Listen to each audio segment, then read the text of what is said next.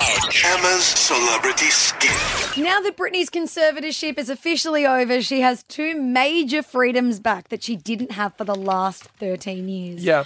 Her car keys and her ATM cards. Have a Not listen. even having car keys. Yeah, not even having car Wow. keys. She was like locked up, man. She was caged. Have a listen to the video that she posted on Instagram yesterday.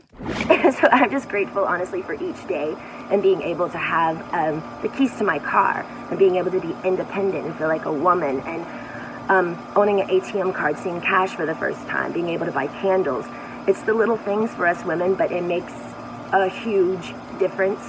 And I'm grateful for that, you know. Look, I know she's really happy to have her ATM cards. Yeah. But get with the times, Brittany. It's all on the phone now.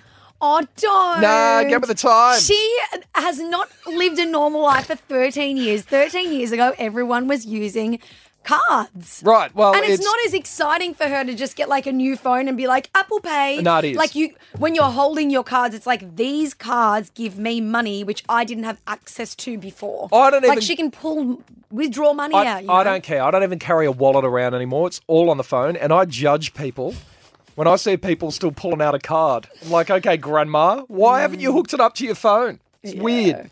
So, Yeah. Brittany, get it on your phone. Oh, I'm just really happy for her that she can just leave the house and buy candles whenever she pleases. Very happy for her, but please link your cards to your phone. Your reputation is at stake, Brittany.